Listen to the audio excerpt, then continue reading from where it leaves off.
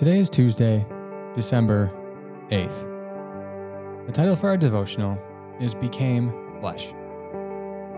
Remember, for the first 3 days this week, we're talking through the statement of Jesus' incarnation in John 1:14.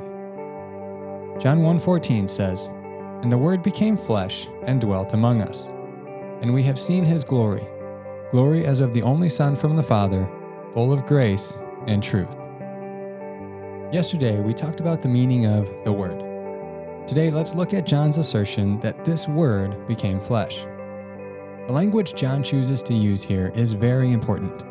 He says that the Word became flesh. This indicates a fundamental change in his nature. That means he didn't just appear to take on human form.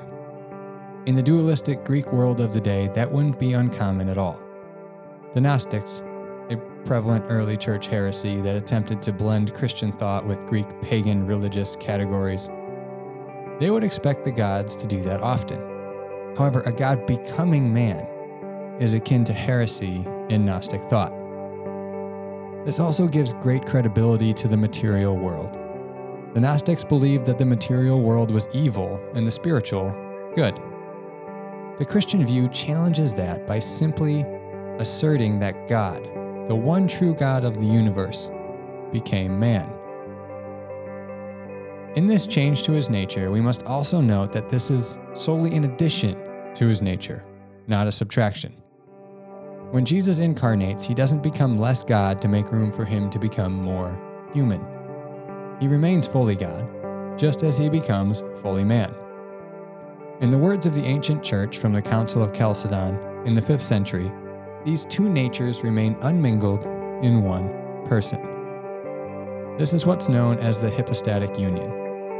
Despite how strange and sci-fi comic book it sounds, Jesus becomes the God-man.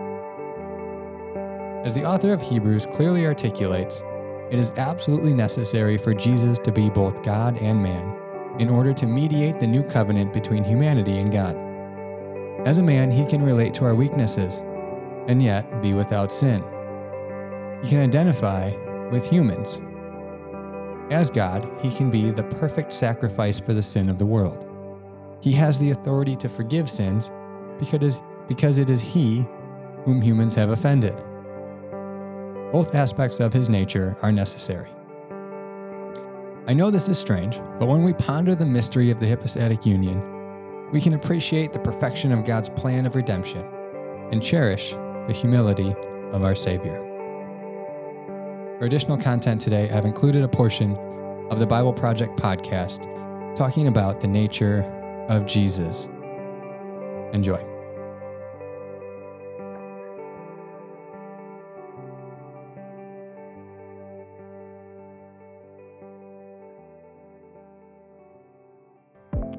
So here's something cool. Okay. If you look at the Gospel of John, the opening sentence of the Gospel of John. Yeah. This is all connected in your mind. You'll see the opening sentences of John are drawing words and ideas from the shelves we've been looking at. Right. Specifically, the Word, the Spirit, and wisdom. Okay. So in the beginning. Clear.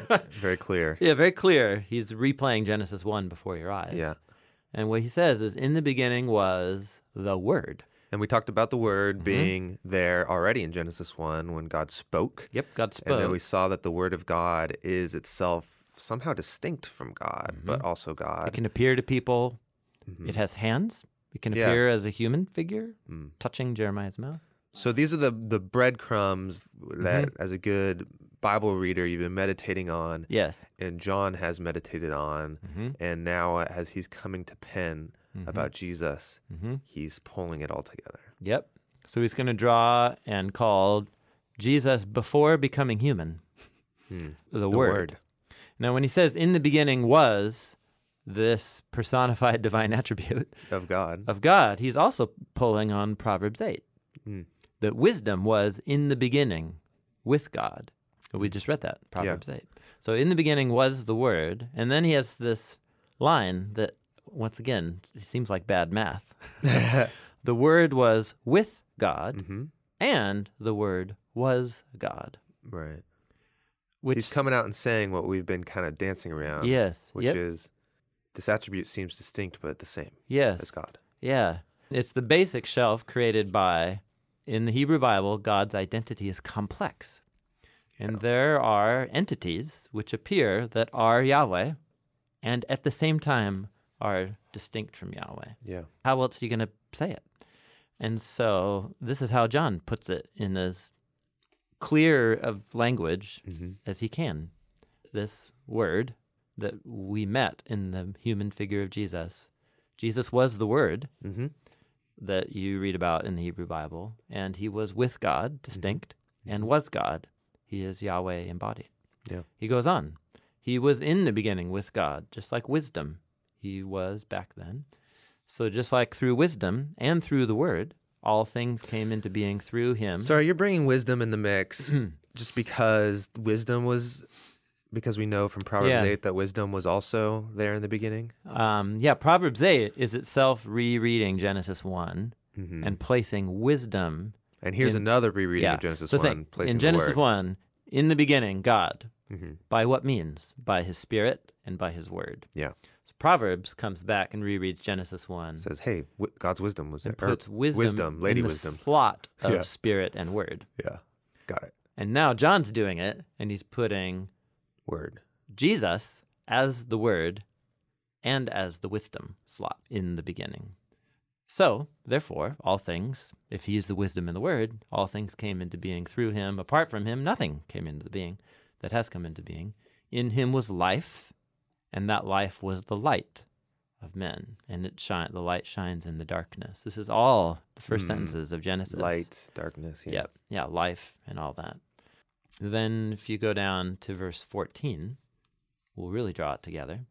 So the Word became human and flesh. That's right, flesh. So that Word became human, and you're like, oh yeah, the Word stretched out its hand to Jeremiah. The Word's had a physical appearance before. Yeah, the Word has appeared as a human before in the Hebrew Bible. But this time it's not just appearing as human, it's actually flesh. Correct. It's not just appearing as a human, it is a human. Yeah. And here's the second thing the Word did. The Word set up a temple. Yeah. It tabernacled among us, and we saw his glory. His kavod. His kavod. So what he's saying is Jesus was a human that was distinct from Yahweh, but is Yahweh. And he is the physical embodiment of God's Word, his purpose. He's the physical embodiment of God's kavod and God's glory, which lived in the temple and appeared as a human, an exalted, enthroned human, as the King of the universe. And then he says, we saw his glory as the unique begotten one, the only begotten one from the Father, full of grace and truth. So the only begotten, what he's now doing is he's pulling on teachings of Jesus.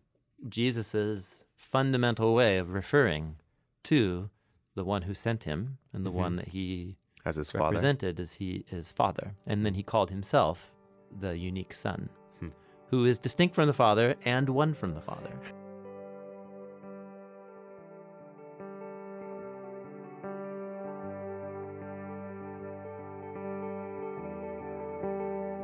For our reflection time today, reflect on God becoming human. Reflect on how he can identify with you.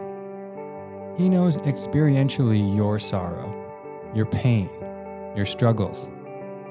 He was tempted just as you are and remained sinless. Consider his humility, his love and sacrifice for you. We cannot fathom the leap from heaven to earth, divine to human. Yet we know that this was a great sacrifice for Jesus. So how can you model this humility, this sacrifice and love for those around you?